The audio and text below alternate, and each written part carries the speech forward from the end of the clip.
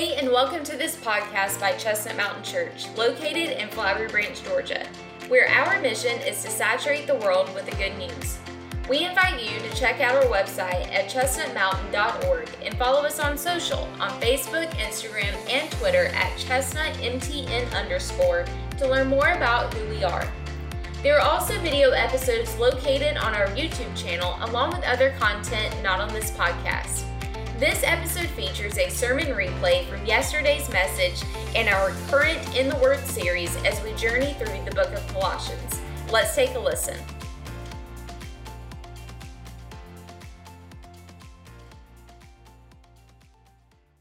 Here's what I want you to hear before we go any further. You do understand that building your church does not start in this building. Building your church, building His church, starts in the home. If the home is healthy, the church is healthy. And so what God wants to do is He wants to build His church beginning in all of our homes. And if you're anything like me, when we finish today, you're gonna see all of the gaping holes that are in our homes and how we all fall short. But that's what I love about the Word of God, that it cuts coming and going. And so my prayer has been today that it cuts you as deep as it's cut me all week. Okay, but we're gonna start out by just looking at and talking about this, talking about the family. I read an article this week that talks about we know an artist by their greatest masterpiece. The same is true about God.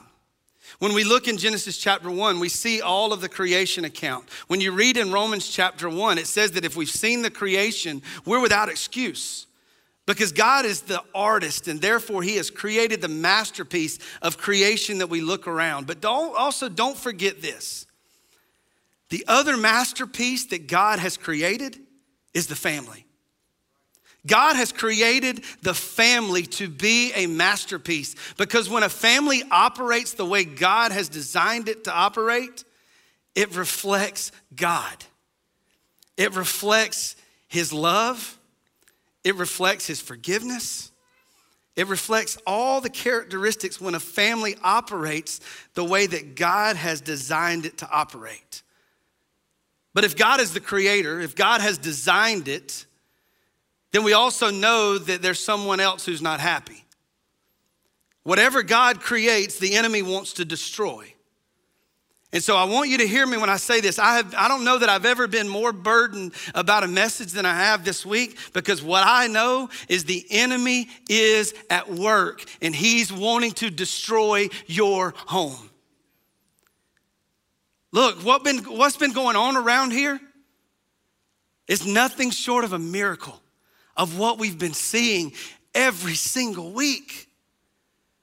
But I can also say that I've been in more conversations and in more prayer because of families that are at each other, families that are being torn apart because the enemy's at work. Because the enemy's at work. So what we got to do before we go any further is recognize the enemy.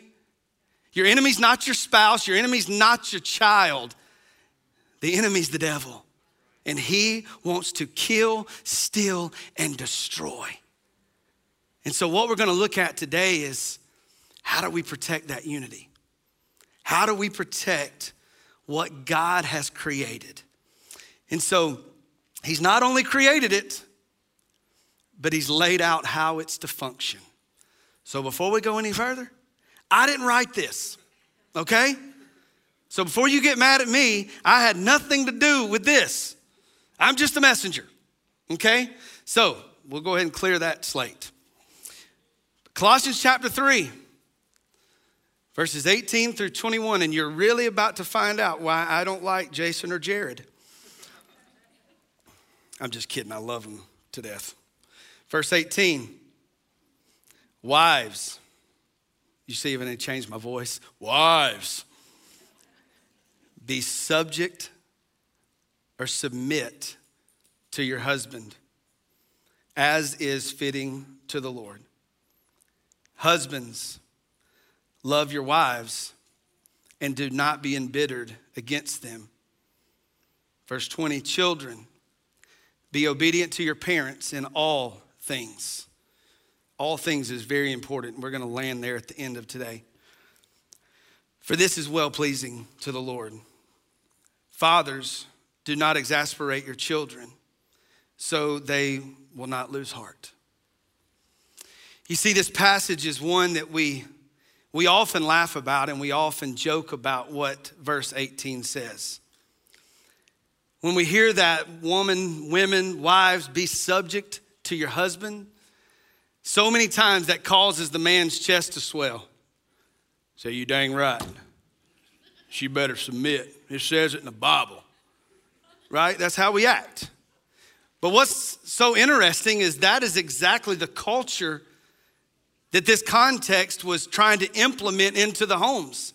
You see, in light of that, what we see is the Jews, it was a law that a woman was considered a thing. It was a law that a woman was considered a possession that had no legal right. So that was the Jewish culture, and the Greeks weren't much better. The Greeks told the women that they could never appear alone, that they always had to be accompanied by their husband. Here's another interesting fact about the Greeks is that the women had to be solely committed to the husband, but the husband could have as many relationships as he wanted. And so we see that what was being taught in that culture is that the men were above and the women were below. That the men were here and the women were down here. But what we love about Jesus' teachings is Jesus' teaching turns everything upside down. And what you're going to see today is even our perspective, my prayer has been, is that Jesus is going to turn all of our thoughts upside down as men today. Because I know the way that verse starts out, wives, be subject to your husbands. We're talking very little to the women today. Because God has called us, men, husbands, to be the head and to be the leader in our home.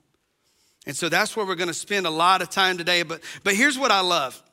Religion has taught that women, and I'm talking about religion as far as the Jews and the Greeks, religion had taught that the women were supposed to obey the man. But what the gospel taught is that men and women alike are supposed to obey God. And that's exactly what we read in Acts chapter 5, verse 29. And I want you to keep that kind of in the back of your mind, because there's where we read in the scripture, it says that we're to always obey God rather than man. And so I know that there's a lot of things that we hear that the women are supposed to do, that the children are supposed to do. But remember, this letter's to believers, right? This letter is to followers of Christ. So therefore, we're trusting that the man, the husband, is never going to lead a wife or a child to sin. But understanding if they do, that our first call to obedience is to be obedient to God rather than man. But men, we're not to lead our husbands or our children to sin. And so that's what we're going to kind of unpack today. But what I love about, there's something that Brandon always prays or he says from the stage, that he always says that the ground is level at the foot of the cross. That the ground is level at the foot of the cross. And that is exactly what Jesus' teachings are helping us to understand in this passage. That the ground is level at the foot of the cross. There is no man, there is no woman, but we are all called by God to be obedient to him. And in that obedience comes responsibility. You see, God orchestrated the family. He designed the family. But within that family, God created positions. It's just like a baseball team. It's just like a basketball team. It's just like a football team. The team has one goal in mind, and that's to be victorious. But thank God that every player on the basketball team are not point guards. 5'7" ain't gonna get you a whole lot, right? And so we understand that a coach's job is to place the position players where they are supposed to play, where they are designed to play, in order to make the team victorious, in order for the team to win. And so that's exactly what Paul is wanting us to understand, is that the positions, we're all a part of the same team. We all got to recognize that today. If you are a part of a family, you are part of a team. You are part of a unit. that has been called to make the name of Jesus famous. You have been called to reflect who he is by the way your family operates. But you know, in this idea of equality with God, that we're all created, we're all on the level playing field here, but we still have to understand and recognize our positions. But what you love about Paul is he doesn't leave any room to leave anybody out. He addresses all three areas of the family. He talks to the wives. He says, wives, be subject. Wives, submit to your husbands. Children, obey. But then where he lands, husbands, love. Husbands, love. What I found interesting in studying this text is that he gave us specific instructions, one to the child, he gave one to the wife, but he gave three to the husband. He gave three different instructions on for the husband what to do and what not to do. So the reality is, and there's no way of escaping this, men, I want you to hear me when I tell you this, God has called you to lead. It's not your wife's job to lead. God has called and ordained you to be the leader of your home. It's pretty clear. But here's what I want you to hear in that. I want to share some statistics. And it's amazing how you would think God kind of knew what he was doing, wouldn't you? Listen to these statistics that were found, Lifeway Research in 2016. I want you to see why God has placed the husband to be the head of the household.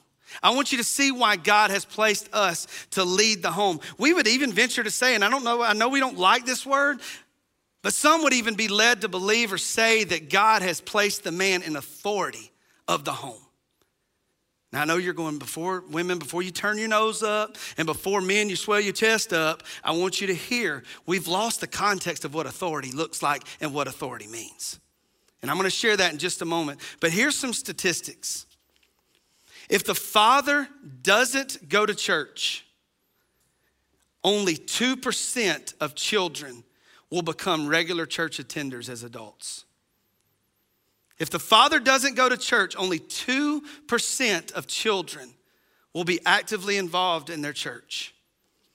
If the father does go, regardless of the mom going or not going, but if the dad goes, between 67 and 75% of the children will be in church as adults.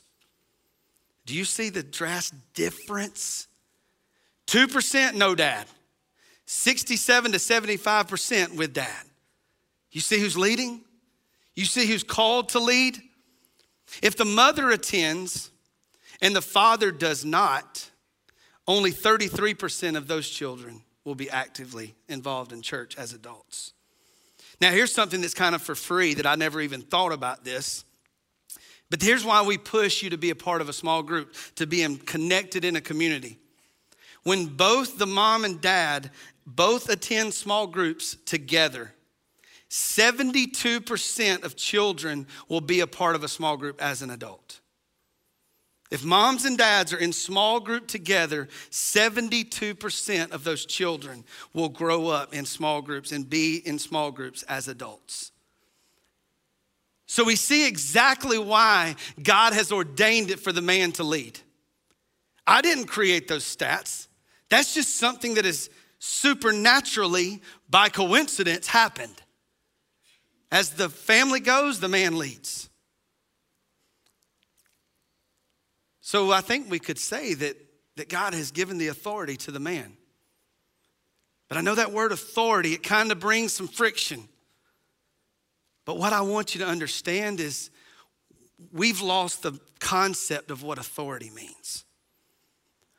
Authority is not something where we stand around and we slam our hands on the desk and we instruct people on what to do. That's not authority. I read it in a commentary this week, and I want you to hear this. This was eye-opening to me. And this will help us better to understand what authority and why God designed authority the way he designed it.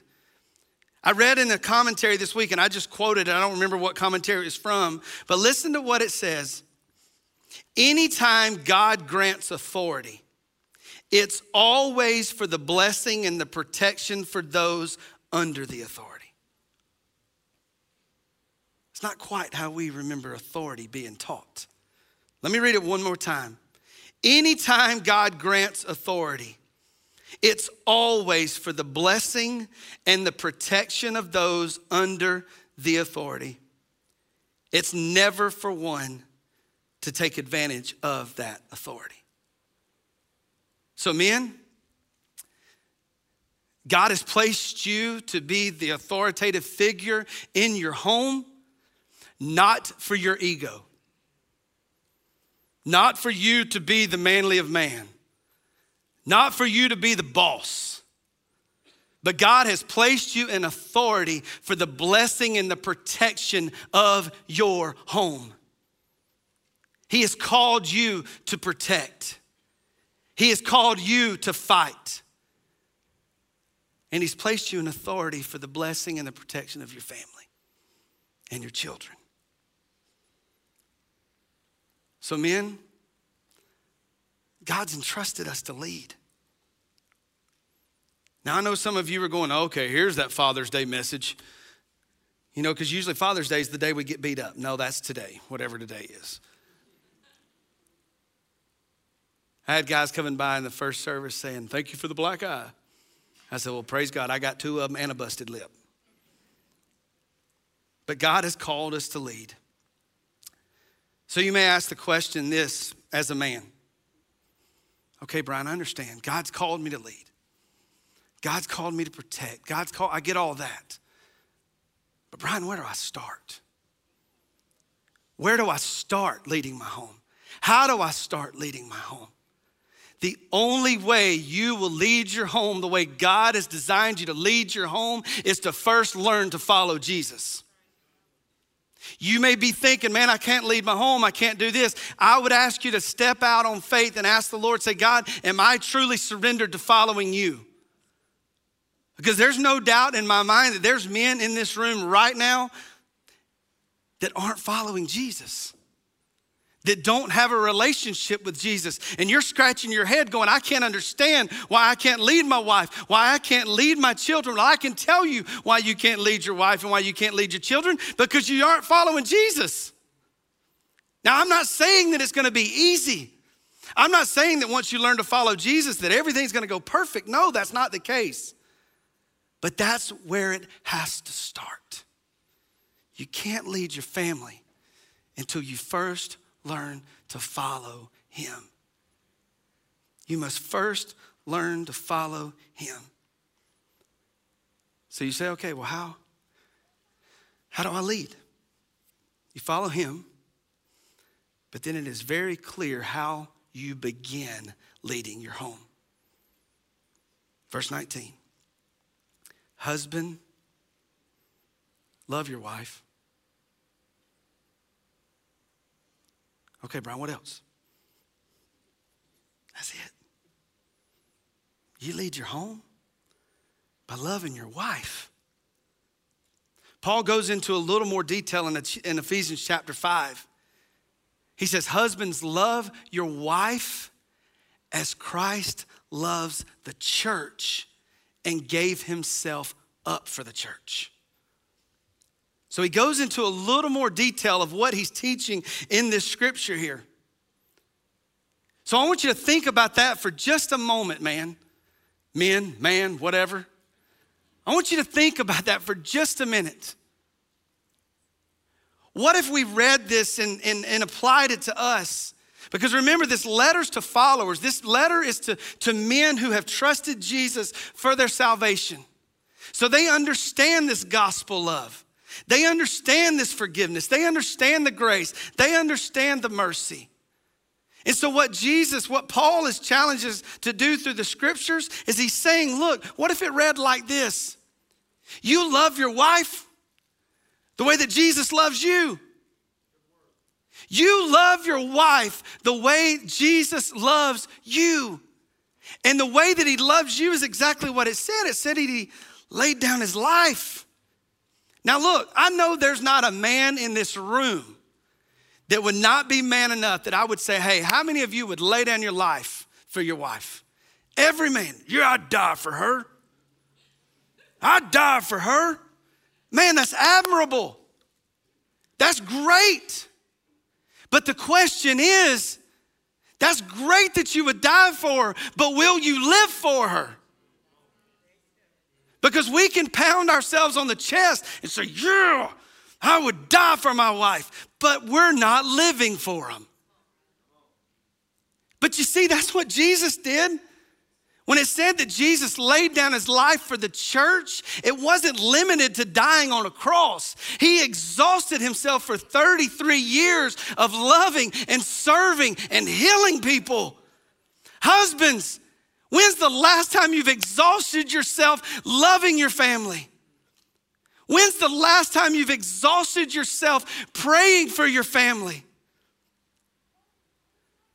Because the reality is, we can only love this way when we understand the way he loves us. And you know how you do that?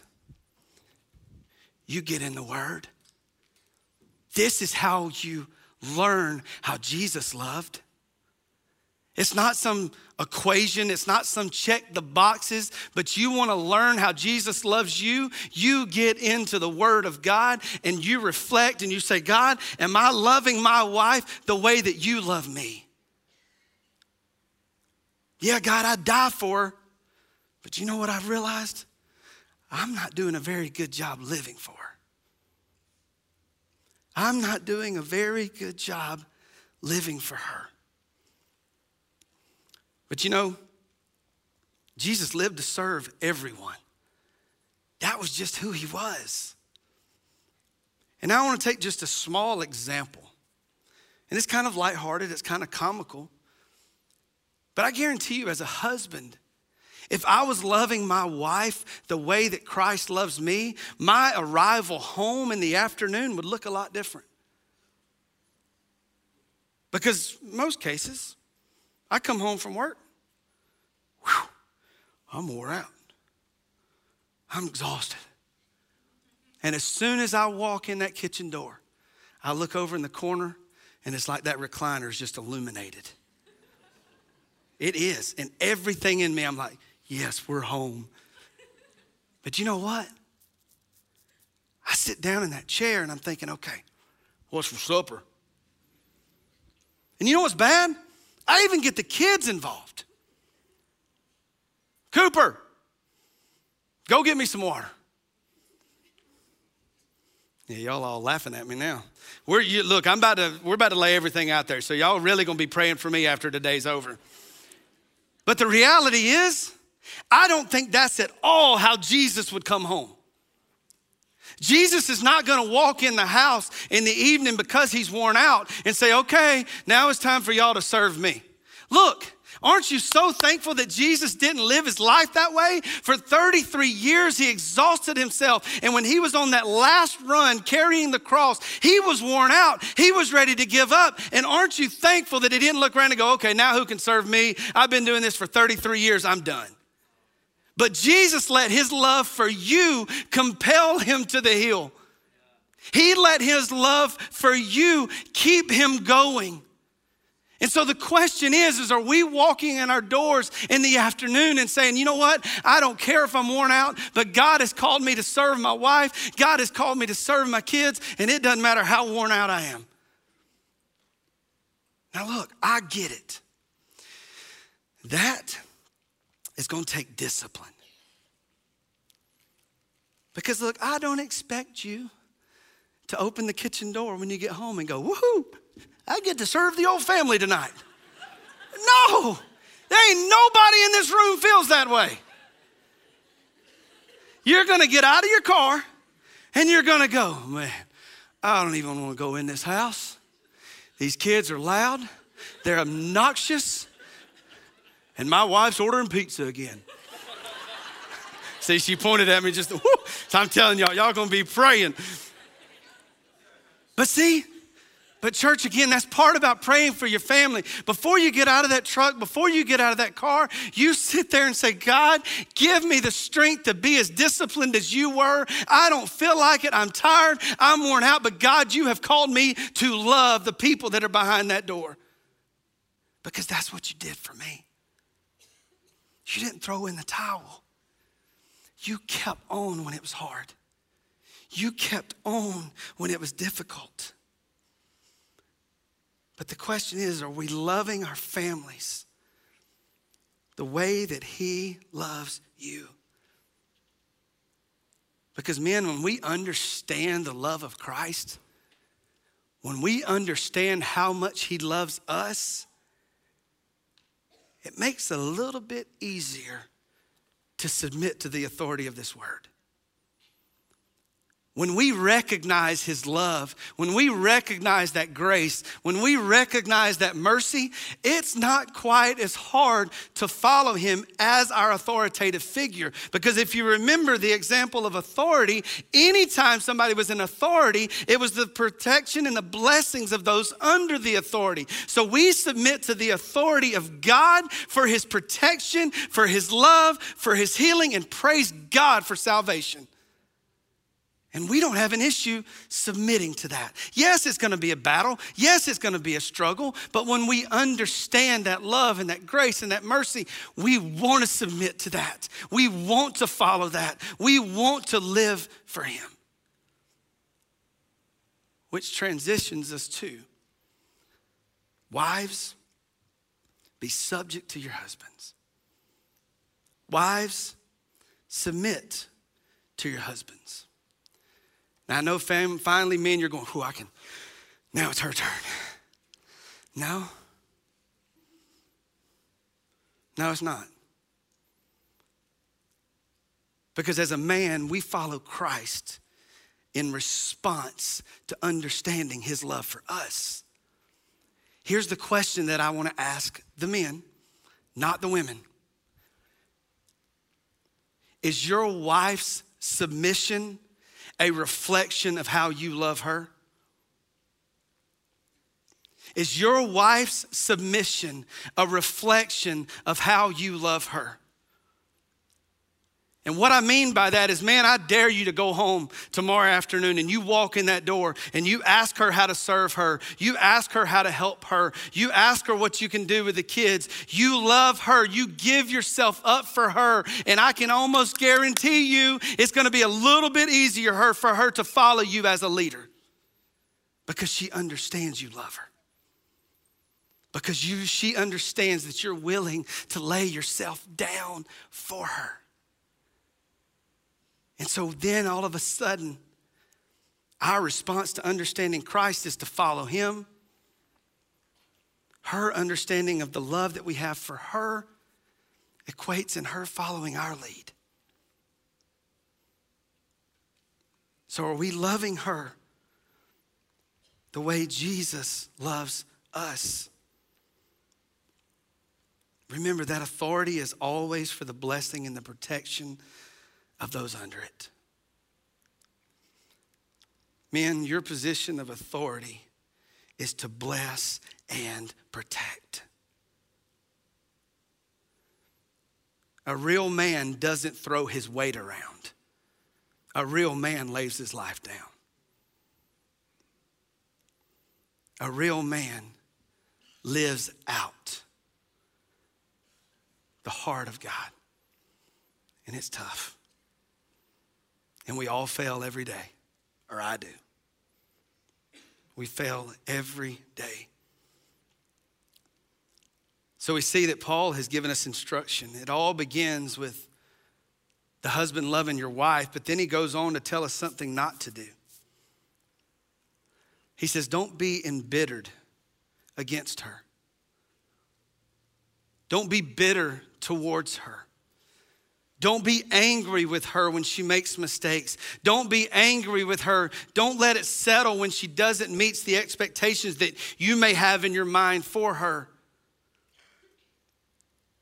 Because the reality is all the enemy wants to do is to plant that root or that seed of bitterness, because bitterness can poison the relationship. Bitterness will poison the relationship. And there's a reason that we read in the scriptures, don't let the sun set on your anger. How many of you, and I'm not asking you to raise your hand, how many of you have let the sun set on your anger? I'll be the one here that says, me.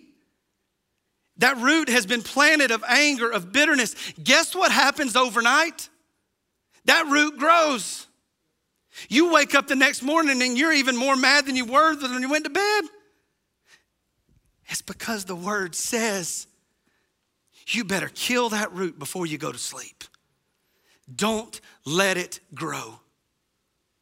Don't give the enemy the opportunity to poison the relationship that God has created to be a reflection of him. Don't let it happen. Don't be embittered against her. Aren't you thankful that Jesus isn't embittered against you? What if Jesus was bitter towards you every time you failed? What if Jesus turned his back in the bed on you every night you messed up? What if Jesus went and slept on the couch every night you failed him?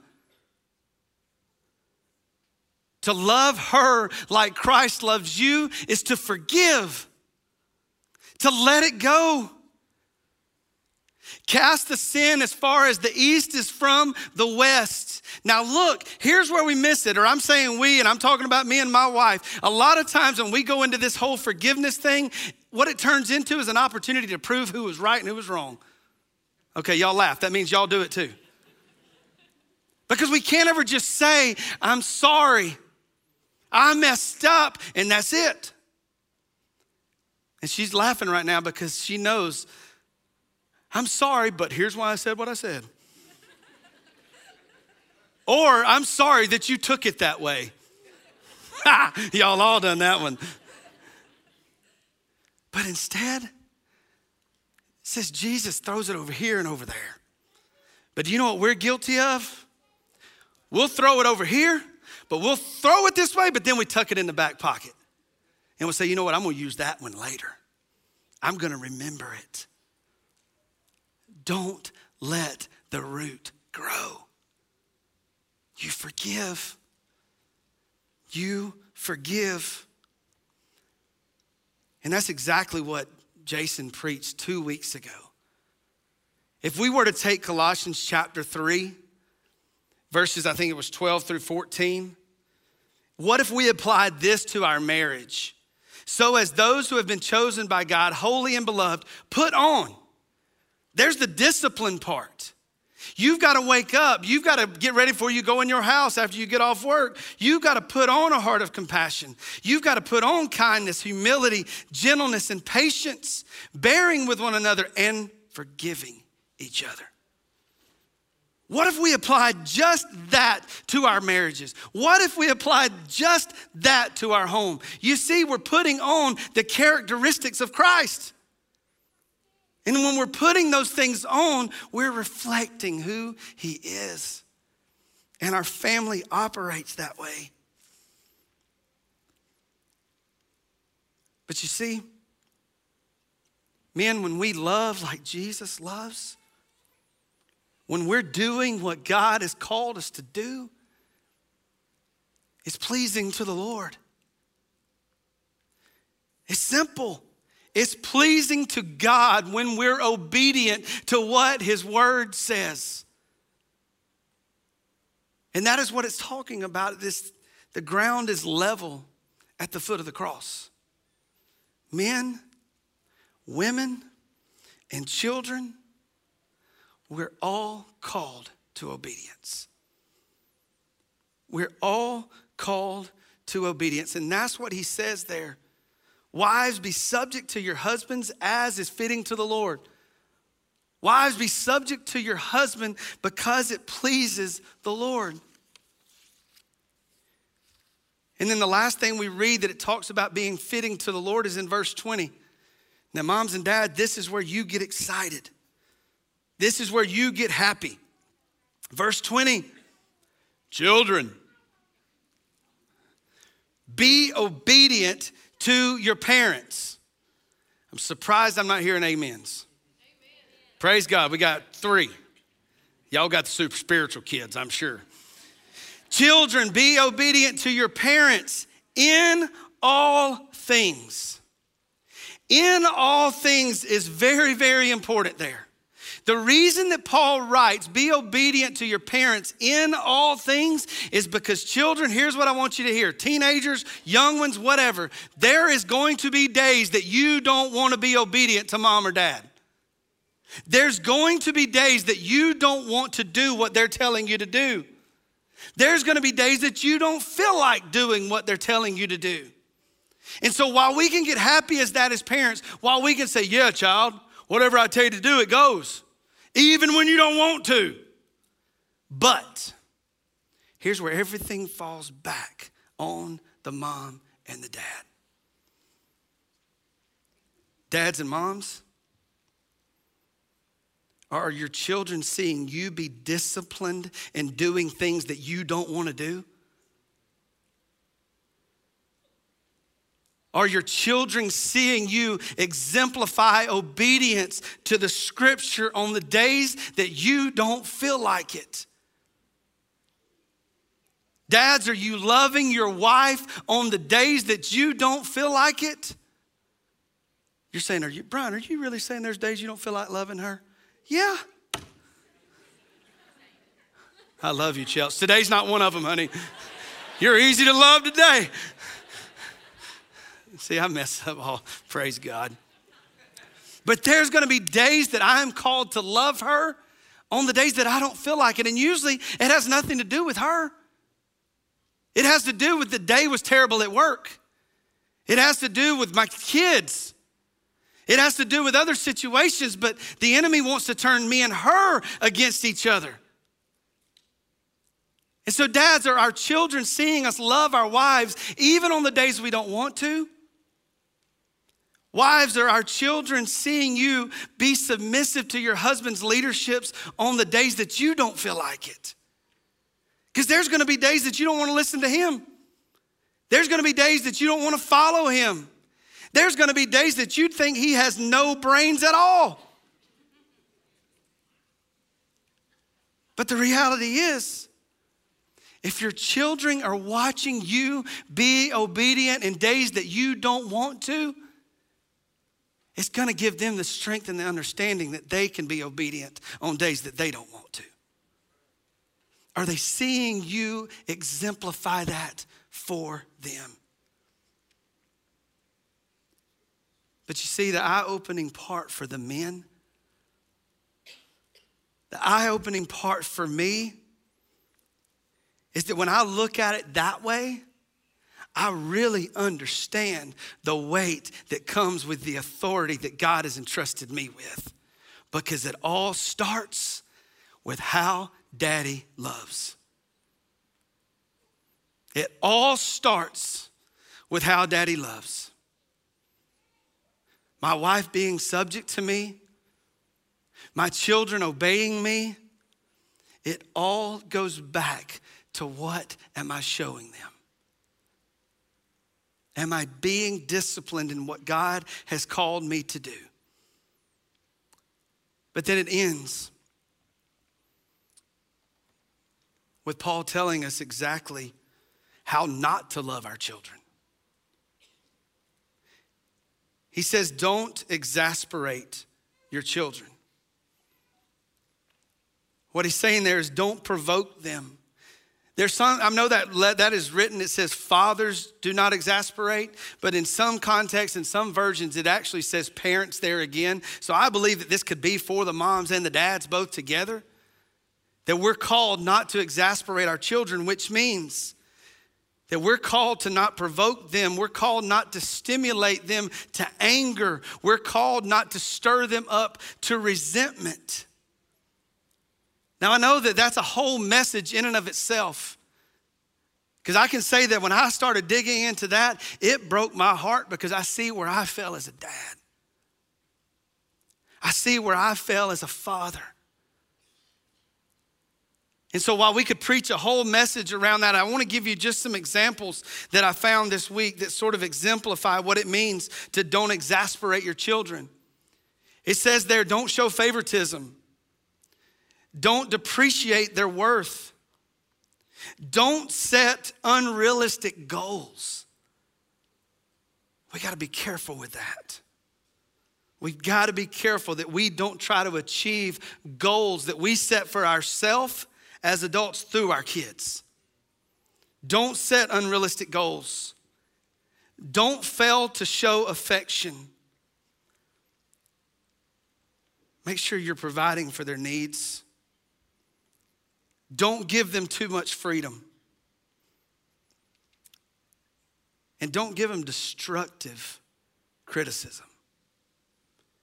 Now, I'll share an example right here that I really had no intentions of sharing this because it really shows some of my weaknesses.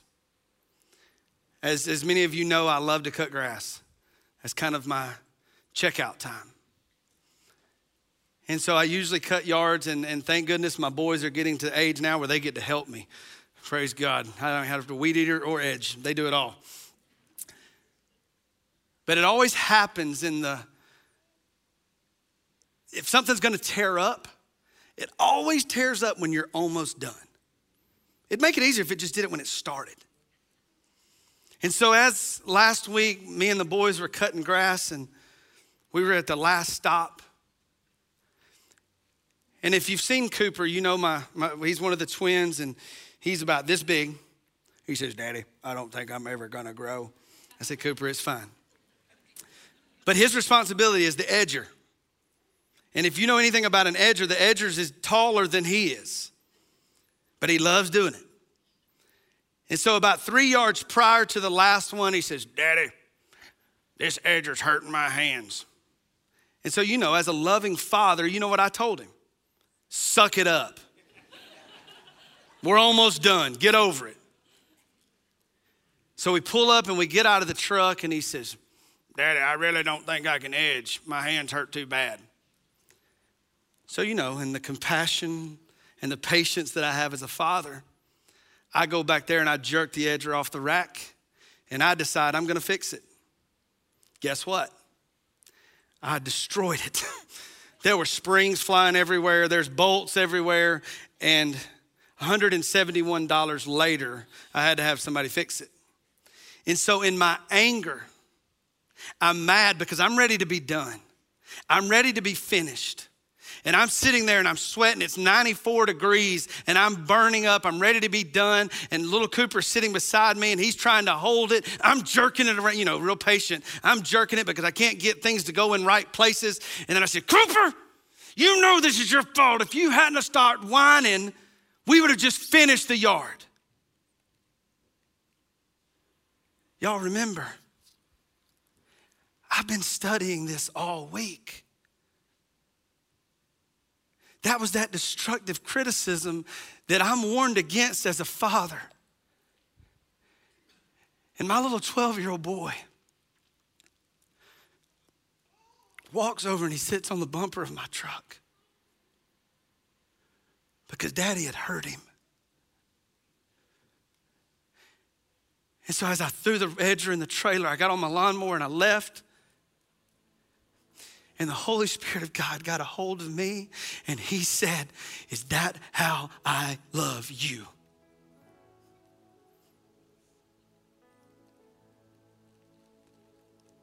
You see, I blamed everything on him. I took my anger and my frustration out on my boy who thinks I hung the moon. And so we get back in the truck. And I reached over and I grabbed his little hand and I said, "Buddy," I said, "I'm sorry. I'm sorry that I loved you like that. But the beauty of a child," he leans over and he says, "Daddy, it's okay." And he lays his head right on my shoulder. But church, I failed him. I exasperated my child. I drove him to anger And you know what I didn't even realize? He was overheated and dehydrated at the time. He was sick, but he wouldn't tell me because I had just told him to suck it up, to man up. And so we got in the truck and he says, Daddy, I didn't tell you, but I didn't feel real good. But you see, the way I treated him, he didn't think that he had the platform to tell his daddy he was hurting. But aren't you thankful that Jesus doesn't love us that way? That there's never a platform that we don't have to go to the Father to tell him we're hurting, to tell him we're sick, to tell him we're lonely, to tell him we're hurt. So are we loving our children the way that Christ loves us? Because if we're not, do you see what Paul says? He says they will lose heart. Do you know what the weight of losing heart means? It means that they will give up on themselves. I don't know about you, but I don't want to be a father who's to blame for my child giving up on themselves. Yes, I'm going to discipline them. Yes, I'm going to correct them. But I've got to do it the way that God has instructed me to do it. I've got to meet them where they're at.